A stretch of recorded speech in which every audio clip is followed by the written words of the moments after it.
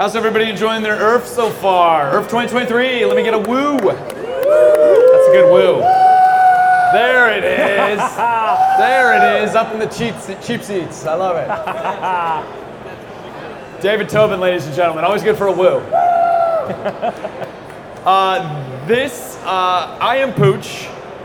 This is my good friend Andrew of 3D Gloop. How's it going? We do a regular podcast called Maker That Money. We talk about maker entrepreneurship. So specifically, we, like you, got our start in this thing. We love making stuff, and we said, you know what, maybe we can make a go of this. How do we make a living out of it? And we started the podcast as kind of a series of phone calls of sharing catharsis and pain and shared trauma around all of it. And it kind of evolved, well, maybe we should start recording this. Yeah. So, I know everybody in this day and age has a podcast, but this is you getting to listen in on our kind of personal journey. We always disclaim we don't have it all figured out. It is a work in progress. It's always progress. What it was 2 years ago, or not quite 2 years ago when we got started, and what it is now is where we are. Different things. A lot of things have changed. Oh yeah. But anyway, that's the background on what Maker That Money is. We are on all the podcast platforms, so feel free, like, subscribe, do all the calls to action. Generally, though, we do 9 a.m. Pacific on YouTube, so if you want to interact, if you want to chat with us, if you want to call in and ask questions, we do all of that. I see a lot of familiar faces with here, or people that are generally in our chat in real life, which is wild. It's so nice to see everyone here in person. So not getting to see like Mike's little chat bubble icon pop up. I need that visual that we get from the chat bubble sometimes. But we're going to count on you to hit us with some questions later. We're going to try to shoot for about an hour is what we usually do. Sometimes we ramble and go long, but we'll do some Q&A at the end. The theme of today's podcast, today's episode, this is actually season 2. This will be episode 5 of season 2 for us. And we just said seasons are like we take our summer break. Yep. And we're back from break now. So we follow the school year. Yes.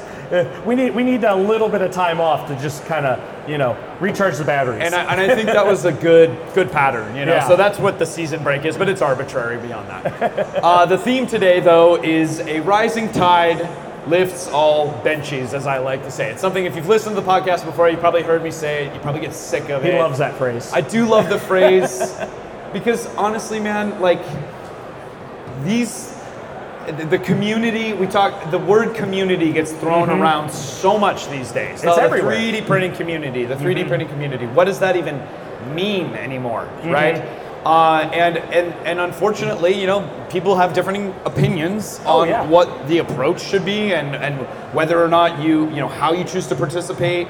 If you're going to be that person that's speaking truth to power and I'm going to just tell it how it is, or if you're like more of a let's shine a light on people and raise Absolutely. up. And I think that we all look for different things from different people in the community, and we are a growing community. And so what we were 10 years ago is not what we are today. I mean, heck, look at the community last year versus this year. I mean, look at this show. Even within a year. Sure. Within a year. Yeah. I mean, what's crazy is like 3D Gloop, we actually got our start here at ERF back in 2018. The inaugural ERF, we were here, we had a small little booth, a small little table, we were showing off our product, and I remember, like, not every table was filled, and, there was a decent amount of people, but to see it here now, 2023, like, this is incredible. And to see the energy and the excitement and everyone just enjoying themselves, like, this is community, and this is how it's been growing. Yeah, and it's nice, and it's nice to see that despite all the vitriol and the crappy comments that we see online and all that stuff, that genuinely when you come to these events and you interact in real life, we all realize like it's not that bad. Yep. And that I get an energy from coming to a show like this. Absolutely. Unlike anything else, because it's like, no, this is where we get together, we talk about ideas, we share things, and it spawns new ideas, and that's what that means to me with that rising tide. Yeah. Sometimes it's just the sharing of ideas. Yeah. And it's a great thing. That's why I always encourage people if you're thinking about doing a business, starting a business, or even if just personally getting out and interacting and going to events, even if they're small events, local mini maker fairs, all that stuff.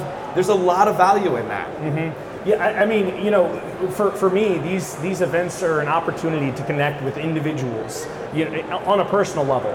Yeah, we have a business, and we're trying to actively build our business, but to be able to interact with our customers and see and hear the projects that they're working on, it builds on all of the ideas that I have and things that I'm thinking about doing for the future. Like, oh, what else could I do? What else could I build? What could I make easier for them? How could I help?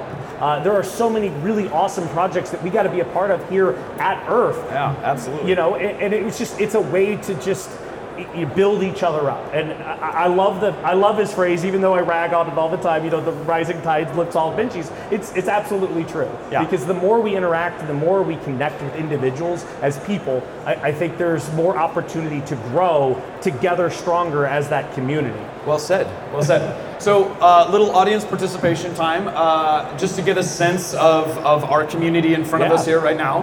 How many of you guys actually run an Etsy shop or have a business or a website or do like 3D printing?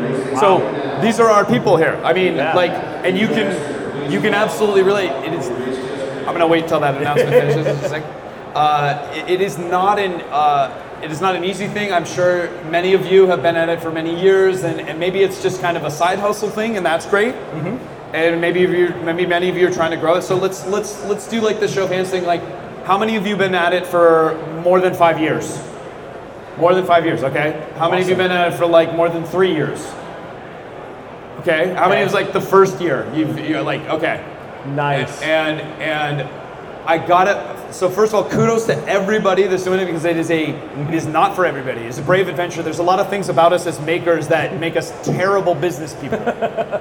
I think you guys can all relate to that, right? We just want to make cool stuff. Yep. And running a successful business requires a lot more than just getting to make cool stuff. Making one of something, as I always say, and making 10,000 of something is a completely different thing, right? So we come to maker fairs like this or RepRap festivals, and we get energized, right? Because we see these projects and say, I could do that. Yep. I could build that. I could sell that. And we get this great feedback. People are like, oh, you know what? I would buy that from you. Can I buy that from you? Mm-hmm. That's how I got my start. So we sold filament. We sell filament storage boxes, and some of the people here approached me like, I have that original one that was like pre-V1 that we didn't even know if it was a product. We were just like, well, we like this, and we sold 15 of them on the first Earth that we came to, and we loved the energy we got from doing that, and we're like, well, I guess we have a business here. And that. How many of you guys feel like you kind of fell into your business in that way? Like, did you have a business plan, or was it just like people were like, I want to buy what you're making? Yeah? Yeah, same kind of thing. It was, so there was a company that built something that was like $80, and we were like, how the heck? There's no way.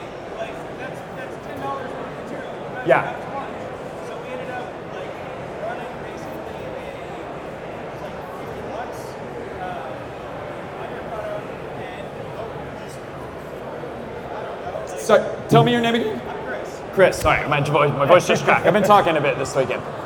Chris was just saying, he was just sharing the experience, like, basically there was something that was a high price, $80 or whatever, and it was ridiculously overpriced, and you're like, I can do it better, I can do it cheaper. Right, so they had gone through the process of building this part and then going ahead and building an injection mold.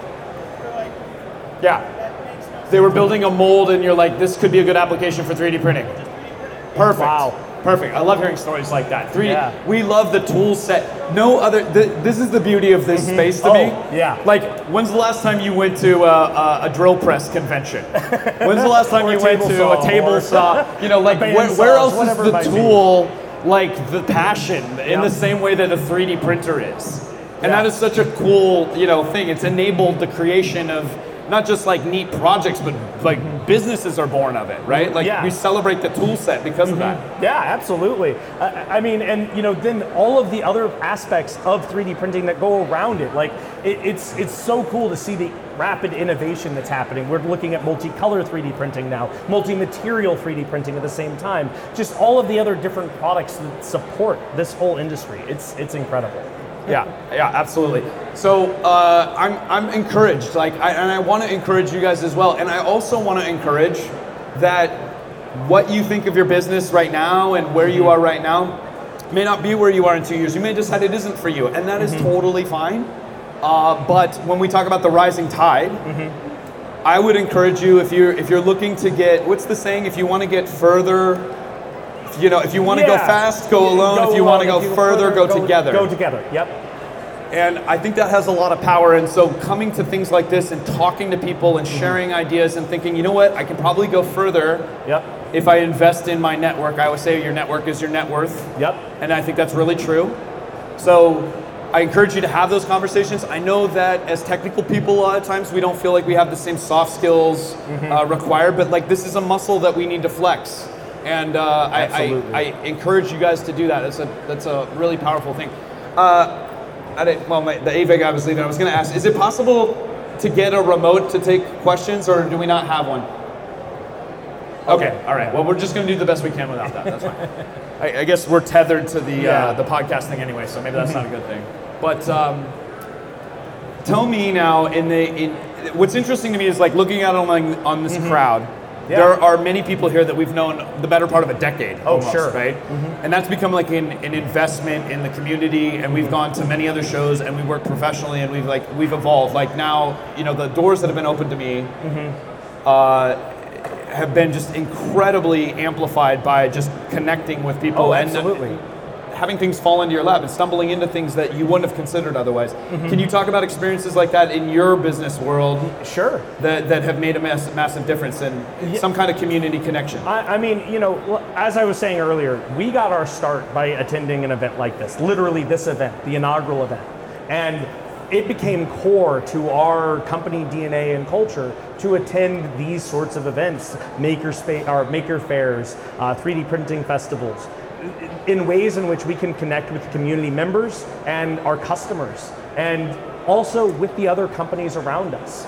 Being able to talk with a filament manufacturer, maybe someone's working on a really cool project and they need some help, they need some sponsorship.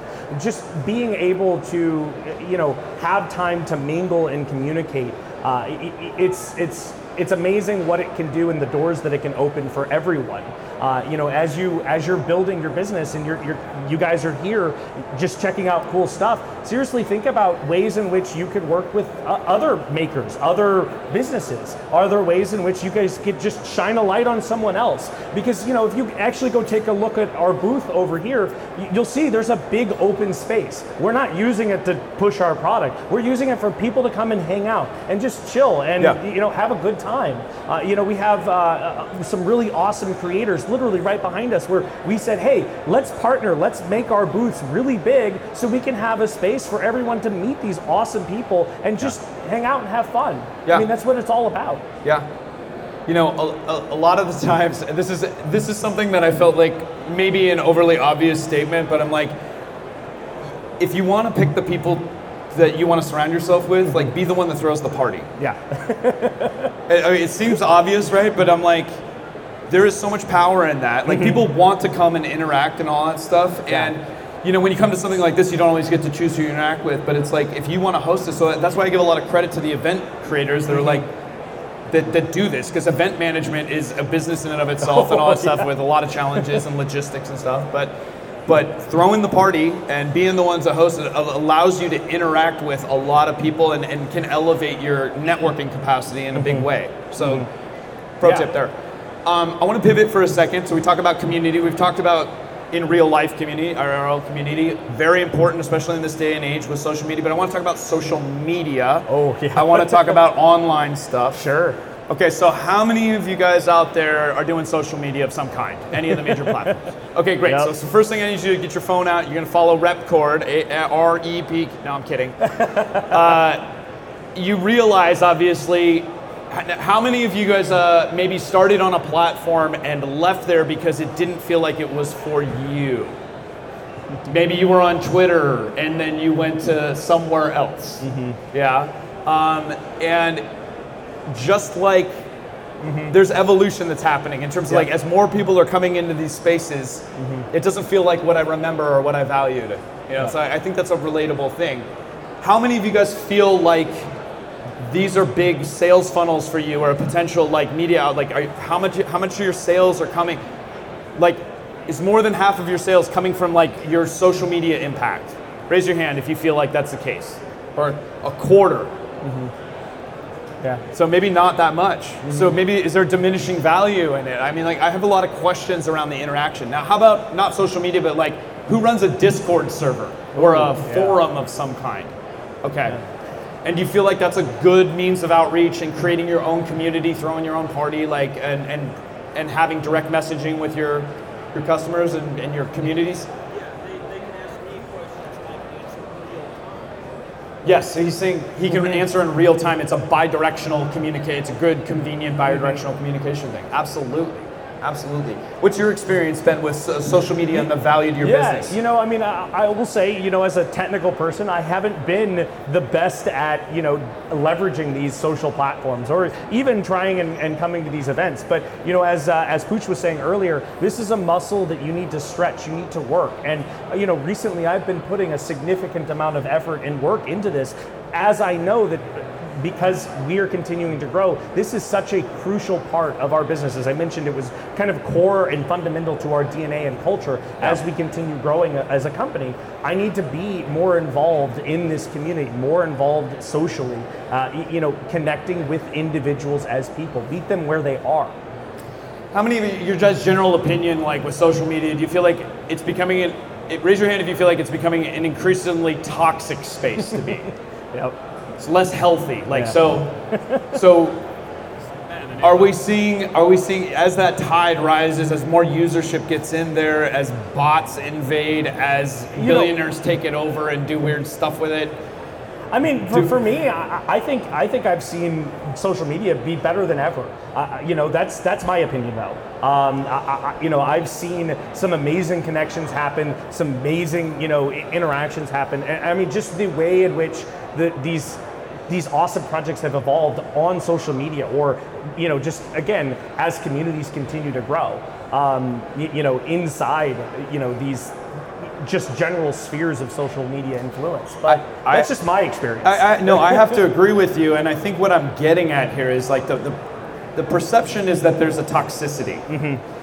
But there is a massive upside, and if you put the effort in, just like you put the effort to come into an event, to cultivating your feed properly, muting people, blocking people, that is important, because you want to cut out what is not useful to you, and then and participate in the other thing. And the other thing I think a lot of people miss is we think we're trying to build up a following, and you know, you come and you'll put your social media tags out and stuff like that. But I think a lot of people miss that, like, it's a two-way street, and you get what you give a lot of times. So you have to invest in commenting on other people's stuff, and you know, being positive in that regard and stuff. So it is an investment, but in this day and age, there are more tools than ever. Oh, absolutely. I'm seeing incredibly new, different numbers. Like, we're investigating new spaces, like where I can directly link my store to like my Instagram, and like every time I post something out there, there is a very clear analytic sales bump. Same thing with TikTok shops and stuff like that. I know we have like a lot of these preconceived notions about the value of them. Sure. But if wielded well, they bear a lot of fruit, and there is a community, despite the fact that I think we think of them as like these cesspools of toxicity. Well, you know, one of the things I think is really interesting if we're talking about social media here and the ability to build the business around, you know, let's look at our products here, for example. You know, I'm not the greatest at pushing our products through social media or making content or creatives, but, you know, by engaging with members of the community, sponsoring cool builds, you know, just making a high quality product and treating customers with, you know, respect, and, you know, like just helping them do stuff that has paid dividends. Like, we'll see, you know, someone just will randomly pick up our product and post it on social media and talk about it and praise it, and they become an evangelist, essentially. Absolutely. And we'll see massive spikes because people are sharing, people are talking, and they're talking about what we're doing. And that's just because we're, you know, just trying to be, you know, like, helpful. There's so much power in that, and I feel like, again, this seems like another obvious thing, but like, especially us as makers, I don't think we like to be sold to. We like to discover solutions to things. And so when you have people doing your sales and evangelism for you, I always say, like, you want to find those ways to encourage other people to do your selling for you. We see things traditionally like affiliate programs and all that stuff. Like, no, I don't like that. I like like when somebody goes to the trouble to take a picture of your product, or like, hey, I just got some gloop and I made this really awesome model with it. You retweet that, you post that, you're like, hey, can we use this on the website? You like, that is gold.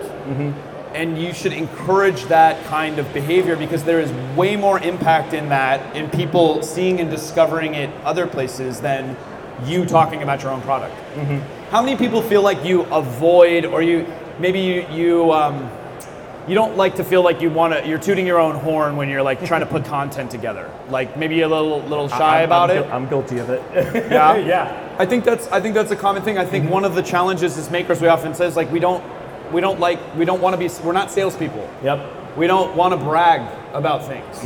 But this is where, that divergence is like the biggest thing that I think most people miss when you're getting into business, doing this professionally, is you have to advocate for yourself. So don't think of it as like, I'm being salesy and all this stuff. Like, no, this is you, like, taking your security. You have to sell.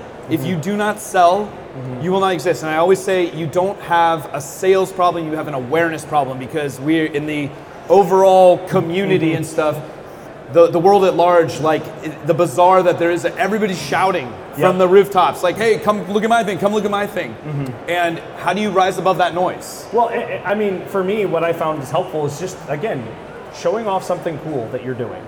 It's not something like, oh, hey, look what we're capable of doing because of X, Y, or Z. It's, hey, look at the thing that I built. Yeah. I mean, we bought a giant robot and brought it to this event to play tug of war. Like, because you can. Because and we it's can. Awesome. And it's just for fun. That's it. And like, people ask, like, what is it used for? Like, what do you, like, it's a, for us. What do you mean, what is it used for? Tug of war. It's for use for tug of war. It's just for fun. And I mean, people have this ability to interact with it and enjoy it and get to use our product in a way that they never really kind of thought about using it. It's a weird, because they're actually using it because they're playing tug of war with it. And it's this experience that they're going to take with them. So in the, social spheres of the internet, think about ways in which you can build something cool and they can use, by seeing it, like get enjoyment out of it. Yeah, there's so many like exciting applications. I mean, think about what it is that made you excited about the product, and I guarantee you there's so many other people that are excited about the same thing. And you just need to connect with them in that way. Share the story of it. Share like why this is cool. And if you show your passion and you show your energy, that is so powerful. We got to bring it back to the community. Bring it back to the community. No, I mean, I think this is all good. I'd like to. We've gone about. There's that voice crack again. I've gone beyond the sexy raspy to the like, prepubescent cracking. Let's open it up for a little Q&A. It could be anything about community and any of that. Unfortunately, we don't have a mobile. If you're a brave soul and feel like you can come down here so we can at least amplify so we can all hear. I love two-way conversation. And if you have a question, you want to raise your hand, you come down here. Come on, Mike, you got something for me, please? He's got nothing today. Come on down here, Chris. And then I'll get with you next. So I'm Chris. So a lot of times there's this dichotomy between a comment section being, quote unquote, toxic, and then there'll be other creators where you'll get this, oh, we have the best comment section, Yeah. And that's can you guys dive into that dichotomy? How do you lead that? How do you cultivate that so that you have a proper, helpful, useful comment section? Because that's a leadership problem. That's a really great question. So to repeat his question, like, how do you, some people really like their comments section of, I guess, anywhere, your content and whatnot, and some people feel like it's a really toxic space. Yeah. Just an anecdote I want to say, and then I'll have you dive in. Sure. I can't remember who to attribute this for, but like, there's a common saying in the creator world that like, reading the comments is a form of cutting a lot of times, where it's just like you're just a little too going like a little too deep on and like exposing yourself, but there is good in it as well, right? And that's what I was talking about too. I think you need to protect yourself from the fact that there will always be bad actors out there. It is stupid easy for them. A lot of them are bots now, and you don't even realize it and stuff like that. You can't spend too much time in there. It's not human nature. But you have to protect yourself. But why don't you talk about, your commenting experience Sure. and positivity. I here. mean, I think it really comes down to just responding to the things that you think have merit to respond to, and letting the other things just be noise, because it will always exist. And I think like when I'm. For instance, like when you're trying to train a dog or a pet, like you reward the good behavior and you respond Good to boy. these. It's a treat. You respond to the comments or the reviews or whatever it might be that are positive in nature, and you're showing an upbeat, positive attitude. And then in the negative ones that are maybe they're attacking or whatever, you try and respond in a positive light and you leave it alone. You treat it as noise beyond that. They're always going to exist. I know that in dealing with customers, like we've had many conversations about this, when to fire a customer, because it happens. We get bad customers all the time. Yep. And there is behavior that we just will not tolerate. And we try and we be positive, we try and help the customer, we hear them out, but if their behavior is just not in the, in the good area, we just say, you know what, we're done. Maybe it's a refund, maybe it's whatever, and we stop responding, that's it. And we cultivate this by, putting our energy into what we want to get back, I think. Yeah, I always like to say you're investing in your mental health a lot of the time with it too, and just like in real life, think about how you surround yourself with the people that build you up, not the ones that break you down, right? So you just need to look at that as an extension of it. And unfortunately, it's just way too easy for people to say stuff online, hiding behind things that they would never say to your face. One really good tip I got from Bob Claggett. I like to make stuff. I don't know how many of you guys follow him, but he told me, he's like, when you get a nasty comment, because the downside of this is the bigger you grow, the more this is a problem for you, right? Yep. You're just flooded with commentary. But he said, if you look at a comment that is negative and you read it in that whiny, like, your face is so ugly, it completely removes the energy from it, and you're like, okay, and you're able to move on in a different way than like really internalizing it. And I thought that was an interesting coping mechanism. Yeah. I think this gentleman had a question. Yeah. Thank you for awesome question, by the way, Chris, and I appreciate the fact that you're taking notes. Yeah. So I run a manufacturing company, and I'm trying to bring a 3D printed watch to market, and I'm having a really, really hard time sourcing stuff from U.S. manufacturers. So I was wondering if you guys could talk about how you go through sourcing, how you make sure quality is there, and how you make sure safety is there as well. Sure. So I'm sorry, I didn't catch your name. What was it? Josh, thank you for the question. Josh asked about sourcing. He's running a 3D printed watch company, is that right? What do you guys call it? CT3D? Okay, go check out ct3d.com. .tech. ct3d.tech. Awesome. He's asking about sourcing. Sourcing is something that is...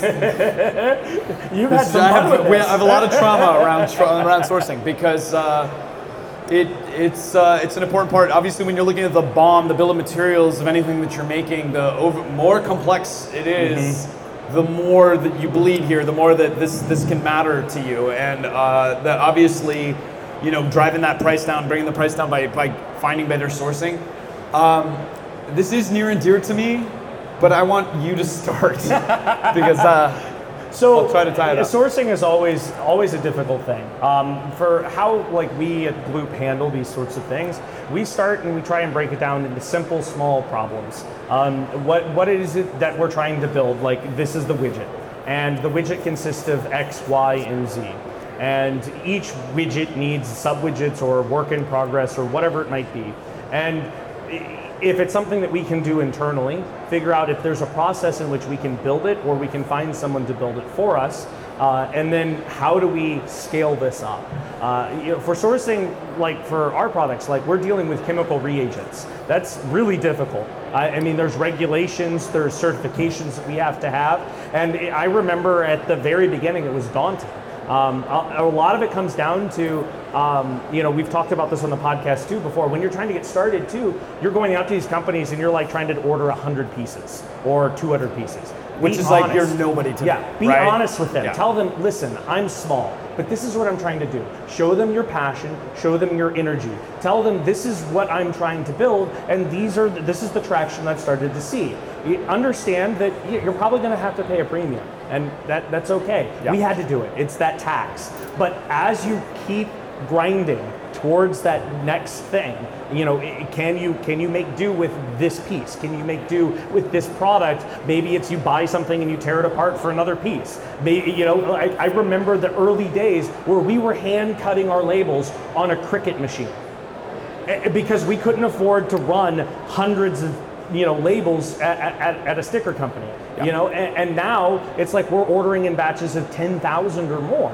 And it's about figuring out ways in which you can make do. It's painful at first, but start wrapping process around it, and then be honest with these companies. Show them your energy, your passion, your roadmap, and they will usually find a way to work with you. Yeah, you got to understand too. They're getting like hundreds of inquiries a day, and everybody's talking a good game when they're brand new. Don't but say a lot you're of going to buy 10,000 pieces. Yeah. Give me this great pricing because like nobody wants to bank on the maybe if this goes well in a month I'm going to order 10,000 people. Yeah. They hear that all the time. Yeah. 80-20 rule applies.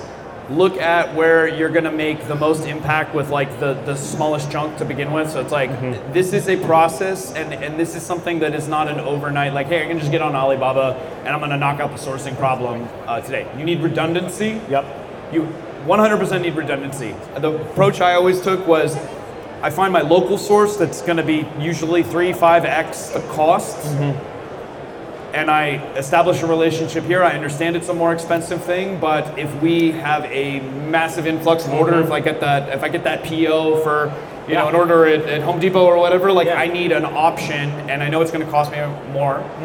And then while I've got that established, then I'm working on some redundancy where it's like it can take the slow boat from China over. And I know that starting, it's hard to take a little bit of risk. Like there are some things that we now source that are custom manufactured from over in China. But trying to find a way in which you can take small, baby, little bets, I'll call them, where you can take a little bit of risk. It might be painful if you were to lose it, but this will establish a relationship. Like we had our products, they're adhesives, and we sell them in bottles with seals. We had a trouble getting seals for these bottles. We eventually found someone over in Singapore capable of making the material to our spec, but it was a hard process where we had to just say, okay, hey, can we buy 100 seals while we were using someone else over here in the States? And it was astronomically more expensive. And we ate that cost for a long time, and it sucked. But just finding a way to make a little bit of, take a little bit of risk each time, you'll get a little further and a little further. Yeah, sourcing is a long-term problem or process, not a problem. I mean, I don't know, I guess how you look at it. But I would say that the other thing you want to do is, as you're establishing rapport with these vendors, okay, don't be afraid to go back after you've shown them that, hey, yeah, you're paying your bills on time, you're ordering increasing quantities. And how many of you guys know what a blanket order is? Have you guys ever heard that term? So I use this is actually a really effective tool as you're building a rapport with a vendor. If you start to say like, look, I have a year's worth of history with you here. We bought this much, and they can look at it and say, if we sign something that says we agree to at least order a pallet worth of these, can you? Maybe you don't have space to store all of that, and maybe you don't have the cash to pay for it all up front. But they're willing to give you that bulk price as long as they can get some kind of contract in place. And then usually if you don't meet that, all you have to do is come up to what the price would be without it. And a lot of times they don't even go through that. Yeah. Chris, did you have another question? Yeah, unpack blanket order. Say it again? Can you unpack blanket order? Is that blanket order? He wants to unpack it. He wants to know a little bit more about that. You want to know more about blanket order. So I think different companies call it different things, but the concept of a blanket order, go ahead. So for us, we look at it as maybe a contract to buy over a period of time. So in essence, like when we were purchasing our bottles, we were just purchasing them at the normal retail price, and then eventually we started like ordering larger and larger quantities. They would give us some bulk discounts, and then eventually we're like, hey, listen, we've been doing this now for like 3 years. You know that we keep coming back to you. Is there a way in which we can get the best bulk price that we can, but we're not going to order them all in one batch? We're just going to say, we're going to commit to spend, maybe it's $60,000 in bottles per year, and you're going to give us, the best price for that. And so that's really what it is. It's just a simple little contract saying we commit to purchasing this amount of product per year, and we could do it over the entire course of the year. It's a really good way to negotiate better pricing, because I think it's a show of good faith on both ends that you're not just saying, hey, give me a better price. You're saying, Yeah. I'm going to increase my quantity, or we'll agree to this, and we have some terms in place that Yeah. they can more take to the bank. And it's give and take for both businesses, because as we are, trying to grow ourselves, like we rely heavily on resellers, and so we find ways in which we can work with our resellers to have them commit to purchasing an X number of our products per year, so that we can plan our own growth and trajectory. Yeah. So there's gives and takes for both. I hope that's some good tips for you, and I wish you the best of luck. I know it's a lot of work, but keep working on it, because that's probably one of the best places you can affect your bottom line, by optimizing that bill of materials and the price you're paying for things. Keep at it. Are there any other questions? You guys have any other questions? Yeah, come on down. Come on down. Tell us your name and your business, if you would, so we can shout you out at least. Sure. I'm Sanford Freeman. I have a YouTube channel, S&M Makers. S&M Makers, okay? So far, you mostly talked about companies or activities involving physical products.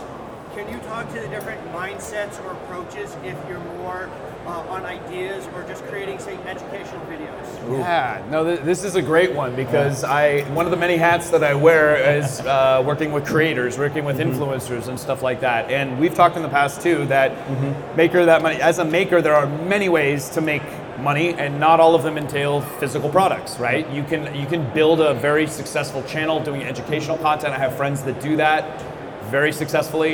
You can go the route of being an influencer. You can build an audience where you can sell ad revenue and do sponsorships and all that other stuff. We have friends that do that. And yes, there are actually like 50 different ways as a maker you can make stuff without having to make a physical product. Yeah, so I think it really comes down to what it is that you're doing that provides value, and what can you show that value to a customer of yours, right? If you're a content creator, you have an audience, you have a platform, you have people that watch you regularly, and that's the value that you bring. And so as you continue to grow that, as you continue to build that value becomes a little bit stronger, because the following is typically bigger and more closely knit. In terms of maybe you said educational content that you're trying to produce, it's ways in which you're wrapping it maybe around a project. I'm thinking like CAD class. CAD class. Yeah, they're great. They have a book that they produce. Granted, that's a little bit of a physical product, but a lot of their value comes in the little projects and electronic education that they're doing. Yes. And that value is, hey, I'm learning about this, and it's finding the ways in which they are working with schools and other maker spaces. Basically relaying that value to them, saying you can teach Fusion 360 to kids or to high schoolers using our curriculum, and you're basically building this out. It's a lot of legwork, but I think it comes down to identifying that value that you're providing, and then putting it into a package that's understandable for a customer. That's well said. I would add to that, a good friend of mine, you may know him, his name is Joel Telling. He's a 3D printer nerd, 3D printing, I think is his thing. I don't know, he has a YouTube channel, you should check it out. He gets asked the question a lot, if I want to start my YouTube channel, what do I need to do? What's successful? One of the first things he almost always says, if you listen for it, is what is your niche? Like, find something that you do well that makes you unique. Yep. Okay, because there's so many people trying to build YouTube channels out there, and we don't need another Joel. We don't need another Angus. What is it that you're bringing to the table that is different and unique? So that's the first thing I would say. The second thing I would say is as a creator, on the education front, or on the content, the thing that ties us all together as businesses is what I said earlier: sales. You're still selling. Yep. You just have to think about how you're selling, what your value proposition is. So if it's educational content, who are your customers? Thinking about that. What are they willing to pay? Do I have to approach them directly? Like, are you going to colleges? Are you going to schools to try them to get to buy curriculum? Or is this for personal improvement education and stuff like that? And those are two totally different customer paths. But you need to think about what the sales channel is and how you are reaching out to them and showing them the benefits, the value, and all that stuff. I know that's kind of a very vague, overarching thing, but the main point is do not forget to be selling. Always be selling, always be closing. Hopefully that answers your question. Awesome. I think we can take maybe one or two more. Is there any other questions? You want to come on down here? go ahead, tell us your name and your business idea, or if you have a website, if you want to shout it out. So my name's Adam. We own I co-own a business. Currently, we've been TikTokers called Trail Forge. So my question is, what are some other great tactics or events even to get yourself out there and maybe find other companies that would be willing to partner with you or work with you? Adam, thanks for the question. What are some other tactics or events or places that you can go to find people to collaborate with, to work with? Yeah, so I mean, I think it comes down to what is it that you're trying to be. Really think about. We were just talking about. Whether you're building an educational curriculum or a YouTube channel, what is it that you're trying to do here? Define that, because that's the biggest issue with all entrepreneurs. They just set out to go do something and they don't really think through what it is that they're trying to do. What is their goal? And so from there, I would work backwards and say, if you're going to be in 3D printing and making, like start looking for shows, start looking for things that are near you. So start lowest hanging fruit. Easiest things to get to, easiest things that you don't have to spend a lot of money at, and then try your best and put your passion into it. You have fun with it, because if you exude this passion, if you're radiating this, for sure. It's going to inspire others, and you're shining a light on others. The others are going to shine a light on you. That's right. It's a two-way street. That's the rising tide that lifts all benches. That we're talking about. We're bringing it home, baby. I love it. I got to echo something you said because it's important to hear. It again may sound obvious. A lot of you think it, but I think it's good. Tough love to hear. Kevin Costner lied to you. If you build it, they will not just come. No.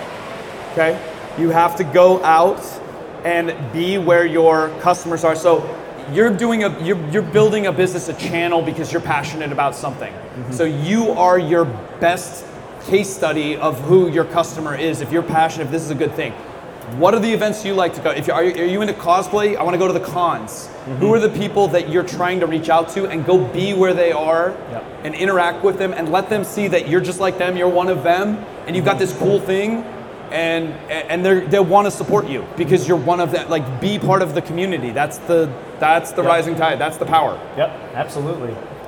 All right, do we have any other questions? I think it's a good time to wrap up. I want to thank you guys for hanging with us. Yeah. I mean, I know we're just kind of like sitting here fireside chatting with everybody, but I love it. I appreciate you guys. I appreciate everybody that asked us a question. I wish everybody the best of luck with their business. I encourage you to feel free to reach out to us. We are very active on social media. I'm at RepKord, RepKord on everything. At 3D Gloop on everything. And we encourage you, if you want, to tune into a future episode. We generally record every Friday, 9 a.m. Pacific on YouTube. It's a great way to interact with us. And you can always catch it after the fact if that's not a convenient time. So thank you guys so much. Enjoy the rest of your Earth. And thank you. We'll see you in the next one. Bye.